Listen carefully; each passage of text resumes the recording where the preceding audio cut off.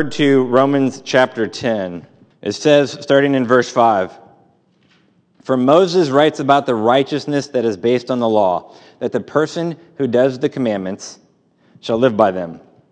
But the righteousness based on faith says, 'Do not say in your heart, who will ascend into heaven,' that is to bring Christ down, or who will ascend into the abyss, that is to bring Christ up from the dead. But what does it say? The word is near you, in your mouth and in your heart. That is the word of faith that we proclaim. Because if you confess with your mouth that Jesus is Lord, and believe in your heart that God raised him from the dead, you will be saved. For with the heart one believes and is justified, and with the mouth one confesses and is saved. For the scripture says, everyone who believes in him will not be put to shame. For there is no distinction between Jew and Greek, for the same Lord is Lord of all, bestowing his riches on all who call on him. For everyone who calls on the name of the Lord will be saved." And the last few weeks I've been talking about saving faith and being careful to explain exactly what that is. Because I think what happens sometimes is we can take all these biblical words and we can kind of combine them into like one giant ball. So we have like, here's the faith, conversion, regeneration, justification, sanctification ball. And it's just kind of all together. But I want to take that ball and unwrap it a little bit so you clearly understand when the Bible talks about some of those key words, some of those important words, exactly what it's talking about. Because our salvation, that's what we're talking about. That's a kind of important topic. So why is this important? Each of us needs a faith that is grounded in the Word of God. We need a faith that's grounded in the Word of God. And when the Bible uses certain key words over and over and over and over again, it means something. And the writers are trying to communicate something to us. And guess what? We should want to know what that is. If this is the Word of God, we should want to know what it says to us. So if we don't know what the Word means, we're going to miss what's being said. This is why it's important to be in the Word, to study the Word, to know the Word. Weak doctrine leads to weak faith. Weak doctrine leads to weak faith. I've had people tell me when I've talked about different matters of the faith, we just need to believe. We just need to believe. Well, like believe what? Right? As soon as you make any type of statement, now you're talking about doctrine. You're talking about teaching. So believe what? Believe who? I've had other people say, no creed, but Jesus. But which Jesus? Right? You got the Mormon Jesus, the Jehovah's Witness Jesus. I mean, you got all these different, you got the Islam Jesus, you got all these different Jesus. Which Jesus? Now we're talking about doctrine. We're talking about teaching. By the way, when you say no creed but Jesus, you've just made a creedal statement. Just a little side note there. So you can't have no creed but Jesus because that is your creed. I've had other people say, well, we don't need a statement of faith. We have the Bible. Well, that's true. We do have the Bible, right? But so did the cults, and look what they've done with the Bible. So what's happening is, I think, today in our culture, I would say what we have going on is a gospel reductionism, a watering down of the gospel. And what happens is that if we're not careful, we can try to placate the world. We can try to please the world. And we've reduced to just a couple verses or a couple sentences faith statements. That's not how it should be. We should be clear. We should be crystal clear. If we're going to be crystal clear about anything, we should be crystal clear about what we believe. We should be crystal clear about the gospel because people's eternal souls are on the line. So we want to be clear about it. The other thing is we want to be unashamed of it. Jesus says, you acknowledge me before men. What will he do? Come on, guys, this is a little back and forth today, all right? Warm up a little. What is he going to do? Okay, he will acknowledge you before the Father. Paul says, I'm not ashamed of the gospel. And each of us needs to be able to say that. Okay, I am not ashamed of the gospel. One of the things I do if I ever meet people, or when I meet people and they tell me what church they're going to, usually at some point later that day, I'll just kind of hop online because I'm just kind of curious what their church believes. So I usually hop online, go to their church's website, and I'll look at what their church's statement of faith is. I'm actually surprised how many churches really don't have a statement of faith on their website. Like, try it sometime. It's really, a lot of them are missing it. If they do have it, it's usually incomplete. It's usually incomplete. And when I look, I'm always looking for one doctrinal statement in particular. You know what statement I'm looking for them to address? I'm looking the Trinity. The Trinity. Because it's not always there. Even if you find the website, they actually have a doctrinal statement.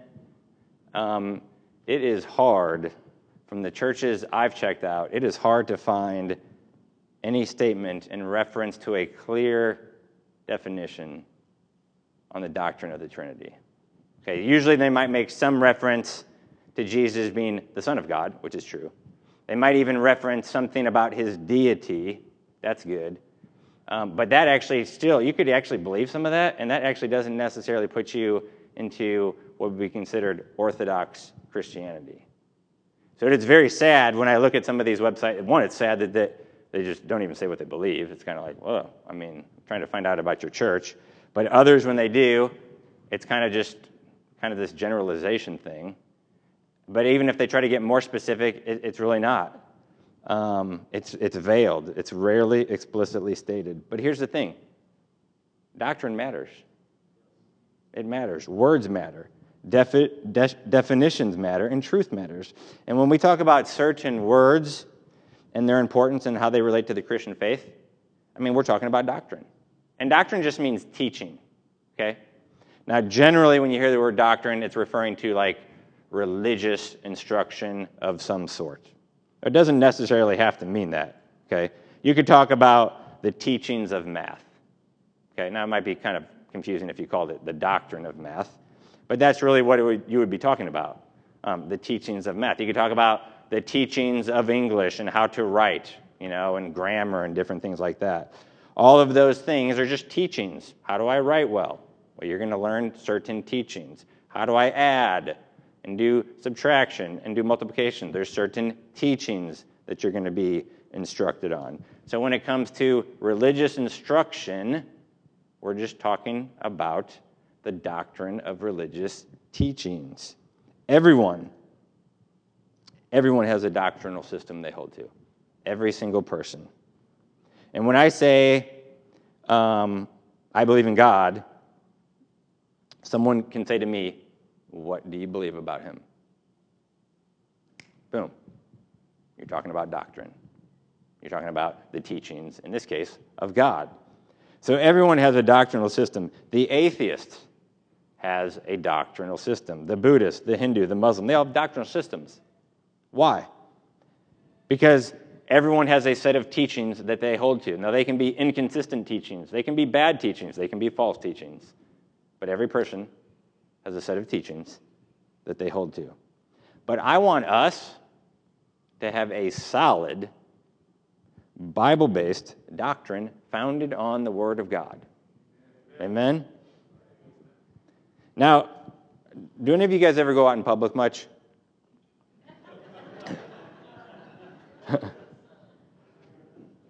I don't know about you, but sometimes when I'm out in public, sometimes I'm like on a mission. And so, like, you could be my best friend, but I'm like so on mission, you could like walk right past me, I probably wouldn't even notice you, okay? Because I can get very task-oriented. But sometimes I'm out in public and I'm walking along or whatever, and like someone like brushes against me. Now, some people that really bothers a lot. Some people are just like, oh, the person brushed against me, all right? But what kind of bothers me is when someone doesn't just like brush against me, they like almost like bump into me pretty hard.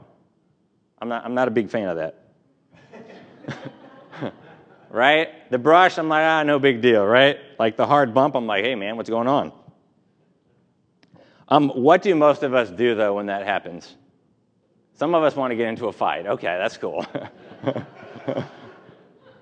But normally, what do? We absorb kind of the impact of that, right? And what happens? We stay, most of the time, on our feet, right?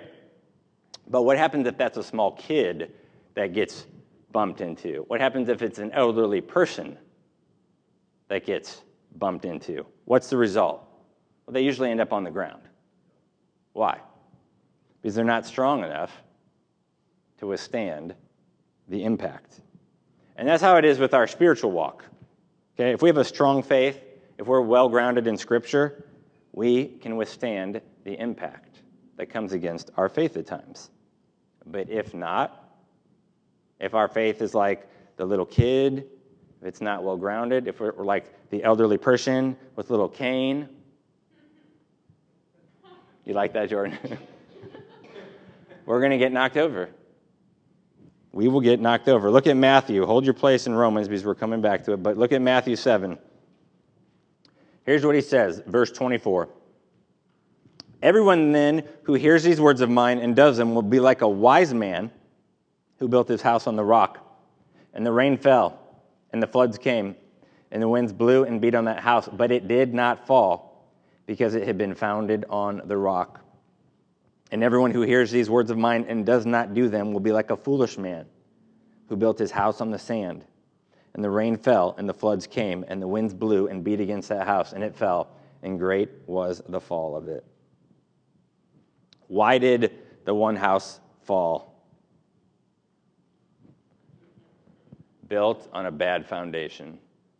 It wasn't well grounded. But I want you to notice something in verse 24. Look what Jesus says. Everyone then who hears these words of mine and does them.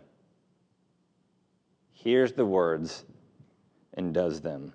Okay? So right thinking, we hear the word and then we believe it, but right thinking and belief should lead to right action. Right thinking should lead to right action. And there's two fancy words. There's orthodoxy and orthopraxy.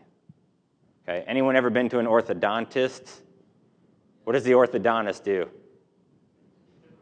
He straightens your teeth, right? He makes your teeth straight. Orthodox, dox is where we get our word doctrine. Ortho, straight. So straight teaching or true teaching or right teaching, okay? But orthopraxy is straight or right practice. Straight or right practice, okay? So you have to have both. That's what Jesus is saying here. You hear his truth, the orthodox, and then you put it into practice, the orthoprax. You got to have both of those. Having just one or the other doesn't do you any good. You can have right teaching, but you don't do anything about it. And you don't act on it. What does the book of James says? What good is that, my brother? What good is that? So someone comes along, you say, they're in need. Oh, be warm and be fed. Hope it works out. What good is that? He says, faith without works is dead. So you need both. You know, there's atheists who do great things for the poor. There's cults who do great things for the needy. So they have the practice down. They're doing things that are commendable according to the word. But they don't have the orthodoxy. They don't have the right teaching. They got the practice, but not the right teaching. It doesn't do them any good either. Okay, you have to have both. And I think sometimes people imagine there's two extremes. You know, a lot of times when people think about doctrine, they think of it as kind of like cold and stodgy and apathetic, and it's like devoid of any emotion. But I would put before you that if you really truly are studying the Word, if you're really understanding like who God is, I mean, that's doctrine. To study who God is, what is his character, what is his nature, that can only but excite you and impassion you and give you a heart for God.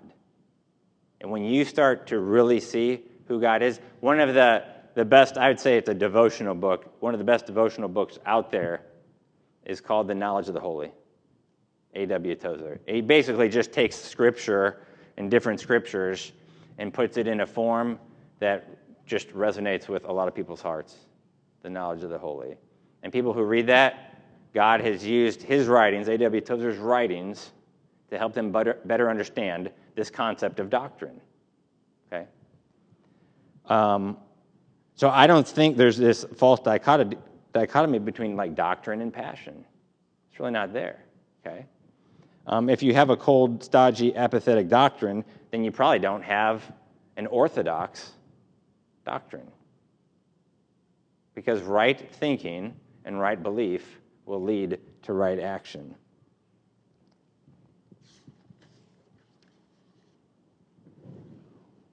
Do any of you know anyone that's ever fallen away from the faith? Yeah, probably all of you. Well, I was thinking to myself the other day, I was like, why do these people, the people that I know, why have they fallen away? Like, what leads them to deny the faith and walk away from Jesus? I mean, have you ever thought about that for your friends? Like, why? What happened to them? At least with the ones that I know and the ones I was thinking about, the cracks in their faith and what led to their eventual falling away had to do with doctrine. It really did. Because they would make statements like, I don't believe a good God would allow this awful thing to happen to me. Or, I don't believe a good God would allow suffering. Or, I don't believe a good God would order the annihilation of a people group.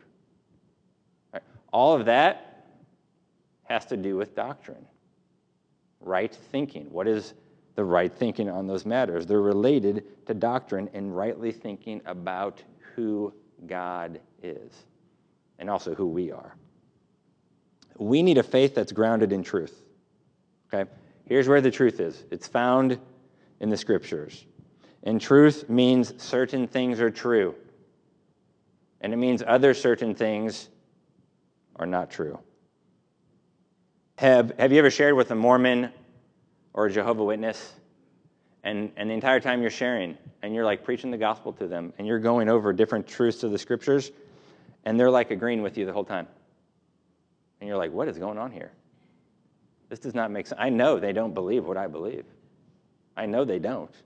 But they're just agreeing with you the whole time. Why? Because they're using the same words, but they have different meanings to them. Same words, different meanings. When you say Jesus, their Jesus is different. It's just a fact. Their Jesus is a different Jesus. So you can talk about Jesus all you want, and they'll, I believe in Jesus. Well, they believe in Jesus, but not the Jesus that you're describing, not the Jesus that you believe in. See, words matter. I encourage you, if you're ever talking with anyone of that sort, you got to start by defining terms. You know, when you say Jesus, what do you mean? When you say the Trinity, some Mormons will actually say they believe in the Trinity. Well, that shocked me. Ask them to define it, though. It will not be the definition that you find in the Scriptures. It won't. So look back at Romans, back in verse 9. We've been talking about salvation. Look what it says here. If you confess with your mouth that Jesus is Lord and believe in your heart that God raised him from the dead, you will be saved. And I want to talk about 3 words here in verse 9. Jesus is Lord. Jesus is Lord. Today, the Jehovah's Witnesses, they can say that. The Mormons, they can say that. Even liberal Christians who don't even believe in the deity of Jesus, they can say that. But during the first couple hundred years of Christianity, no one would say that unless they truly trusted Jesus for their salvation. Why is that? Because this was a statement of faith that was not just went along with maybe the teachings of the Romans, it was in direct contradiction to Roman, what we might call Roman theology. Because their phrase was very similar, but completely different. Their phrase was Kurios Caesar. Caesar is Lord. Our phrase, and the phrase of the early Christians, was Kurios Jesus. Jesus is Lord. If you think about it, who is he writing to here? Who's Paul writing to? He's writing to the Romans, in the heart of Rome. He's literally asking them to take a death sentence upon themselves if they want to be saved. He's saying, if you confess with your mouth that Jesus is Lord, not Caesar is Lord, but Jesus. You want to be saved? This is what it takes. Jesus is Lord. It was a death sentence to them. How did they test the early believers to see if they were believers or not? They lead them before some type of tribunal and tell them to say, Kurios Caesar. Caesar is Lord. If they did it, they were free to go. If they didn't, they'd be tortured, persecuted, and martyred. It was Jesus is Lord or Caesar's Lord. See, Caesar had essentially gotten to a godlike status at that time in Roman history. And the emperors liked to think pretty highly of themselves. As I tell my students when I teach Latin, Julius Caesar thought so highly of himself that he actually added a month to the calendar. We know it as July. And Augustus, who came after him, didn't want to be outdone, so he added a month to the calendar. We know it as August. And here it is, thousands of years later. We are still having those months. True? But the emperor had a godlike status, and to question the godlike status was a death sentence. So to say Jesus is Lord, that's just not some flippant thing that people can walk around saying today. That's what we do sometimes. Back then, you would not say it unless you were prepared to die for that statement. It was a death sentence. Ironically, the early Christians were called atheists because they didn't believe in the pantheon of gods. And the one God they believed in didn't have an idol or image or anything like that. So they were considered atheists. And the Romans, you don't always find this unless you read carefully and study carefully, but the Romans were actually tolerant of many other religions. It wasn't because Christianity was new on the scene. That is not the case. There's many other different cult-like religions back then that they put up with. It's back to this, you're challenging the emperor himself, and you're saying that Caesar isn't God. You're saying someone else is God. You're saying Jesus is God. That's a problem. Look at 2 Corinthians 4. Over and over again, the scriptures use this title of Lord in reference to Jesus. Over and over. You're having your quiet time. What's the title used? Jesus Christ. Jesus, Lord Jesus, right? Titles are given. Most of the time when the term Lord is used in the New Testament, it's reference to Jesus. 2 Corinthians 4.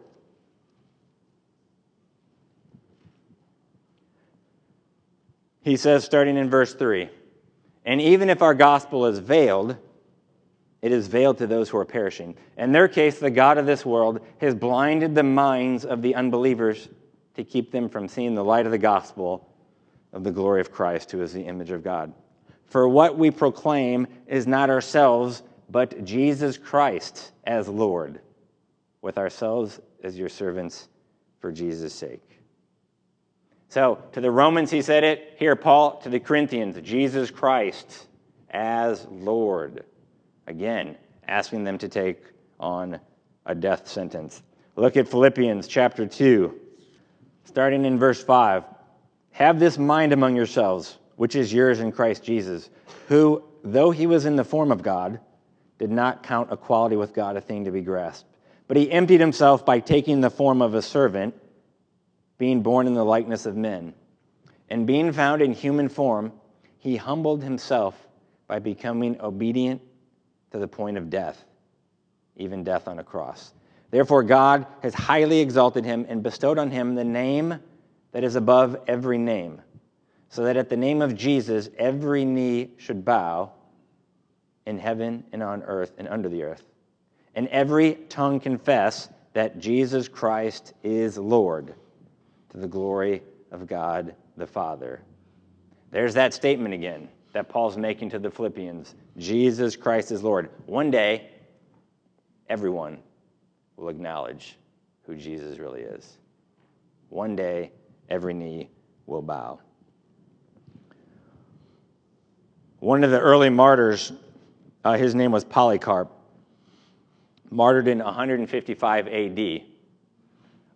But he was born about 80 years before that, such that he actually personally knew the Apostle John. It's like a discipleship of sorts. And so there's actually a letter or a little booklet written called the Martyrdom of Polycarp. You can read it. And here's what it says. When he came near, the proconsul asked him whether he was Polycarp. On his confessing that he was, the proconsul sought to persuade him to deny Christ, saying, "Have respect to your old age," and other similar things, according to their custom. "Swear by the fortune of Caesar, repent, and say, away with the atheists," meaning away with the Christians. But Polycarp, gazing with a stern countenance on all the multitude of the wicked heathen then in the stadium, so he's in the stadium with thousands, maybe tens of thousands, watching, he waves his hand toward them, while with groans he looked up to heaven, and he said, "Away with the atheists," meaning not the Christians, but the true atheists, right? All the Romans that were not believers. Then the proconsul urged him, saying, "Swear, and I will set you at liberty. Reproach Christ." Polycarp declared, 86 years I have served him, and he never did me any injury. How then can I blaspheme my King and my Savior?" And it goes on a little bit further, and the proconsul was giving him threats to his life. Here's what Polycarp said, because he was threatened with being burned to death, and he eventually was. "You threaten me with fire which burns for an hour, and after a little is extinguished, but are ignorant of the fire of the coming judgment and of eternal punishment reserved for the ungodly." And they ended up killing him and setting him on fire. Listen, people are fine with your religion as long as it doesn't encroach on theirs. And people are fine with you believing whatever you want as long as it doesn't affect them or their world. And people are fine with you practicing your faith as long as it doesn't make certain truth claims, like Jesus is the only way, or Christianity is true and all religions are false. Once you've done that, you've attacked the secular God of inclusivism and the whole idea of everyone get along and the concept that all views are equal. Listen, once you say Jesus is God, you've literally ruled out every other religion, because that is not their view of Jesus. And once you say Jesus is God, you validate every word of Jesus and every word of the Old Testament and every word of the New Testament. And just like that, by definition, no other religion can be true. But what happens to us when we talk about these truths? we get distracted with things. We get distracted with the pleasures of the world. And entertainment can be good, it can be healthy, until it becomes a distraction. And some people self-medicate with alcohol. Some people self-medicate with drugs. Some people self-medicate with Netflix.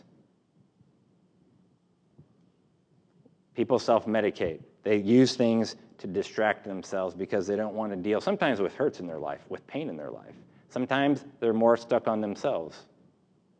They're more caught up with their own lives. They don't want to minister to others. It's too painful for some of the things that they've gone through. And Satan is more than happy to use distractions of this world where he doesn't really even have to get involved. There's so much distractions. Sometimes he just go on cruise control in your life because you're already distracted so much. You guys ever heard of something called Twitch? It's not like you got a little thing going on. Okay. Twitch is it's a live streaming platform. Okay. So if you do video games, you can go and live stream the game that you're playing so other people can watch it. Which, I don't know about you, but I did grow up with video games, but I did not like watching other people play video games. I'd rather be playing the video game, okay? But apparently that's a thing, and it's a big thing. And people like watching other people play video games. So this website, Twitch, has roughly 2.2 million broadcasters. You go on there, 2.2 million different people streaming their video games from their console onto this website. And so far, they have produced over 456,000 years of game footage. 456,000 years of game footage. Okay, that's a dizzying figure. Fed by parents who encourage their children's hopeless dreams of never leaving the sofa when they grow up. Okay? People are distracted. When I spoke at the youth group the other night, and I mentioned the name of one of the top. I don't know if he's considered a gamer or streamer on this site, right? They couldn't believe I'd ever heard of this guy. That's because I got teenagers. But we are in the world, but not of the world. And there's many good things out there that if we're not careful, they can distract us. There's the option of the good and the better. There's the option of the good and the better and the best. And each of our time is limited. We have a limited amount of time. And we need to choose the best at every turn possible. We need to choose the best. The question for us to ask in these situations, is this the best? Now, I'm not against entertainment, all right? I watched part of a movie last night, kind of unwind from the day. But distractions can keep us from the kingdom. Distractions can keep us from pursuing the Lord. So we need to be careful. Jesus is Lord. Amen? Is he your Lord? Is he really your Lord? Look at Matthew 7. We were there just a moment ago. Jesus says this in verse 21. It's part of the Sermon on the Mount. Not everyone who says to me, Lord, Lord, will enter the kingdom of heaven, but the one who does the will of my Father who is in heaven. On that day, many will say to me, Lord, Lord, did we not prophesy in your name and cast out demons in your name and do many mighty works in your name? And then I will declare to them, I never knew you. Depart from me, you workers of lawlessness. I consider these verses here some of the scariest verses in Scripture. And it should be a clarion call to each of us to wake up and make sure that these don't apply to us. Because we can confess all we want, or maybe profess, Jesus is Lord. We can do external action. God wants an interchange in the heart. And when we talk, everything I've been talking about today, talking about putting your trust in Jesus, the true Jesus, the one who came from the Father and lived the perfect life, the one who was put to death by evil men, the one who, while he was on the cross, took your sins upon him, the one who rose from the grave 3 days later, the one who had victory over death, the one who says, if you trust in me, I will give you my righteousness. If you trust in me, I will forgive you my sins. That's the Jesus that we're talking about. And his offer of salvation through God the Father is offered to each person freely. Each person has that ability. They have a choice to make. So I encourage you, if you've not really made that decision, choose today. Think about what Joshua said. Choose today whom you will serve. As for me and my house, we will serve the Lord. What about you? Choose today whom you're going to serve. Choose today who you're going to trust. Choose. And choose Jesus. Jesus says today is the day of salvation. And he wants some of you who aren't saved to get saved today. He wants you to trust in him. Stop trusting in yourself. Stop trusting in your possessions and trust in him. In one sense, it's a very simple thing to do. In one sense, it's very hard.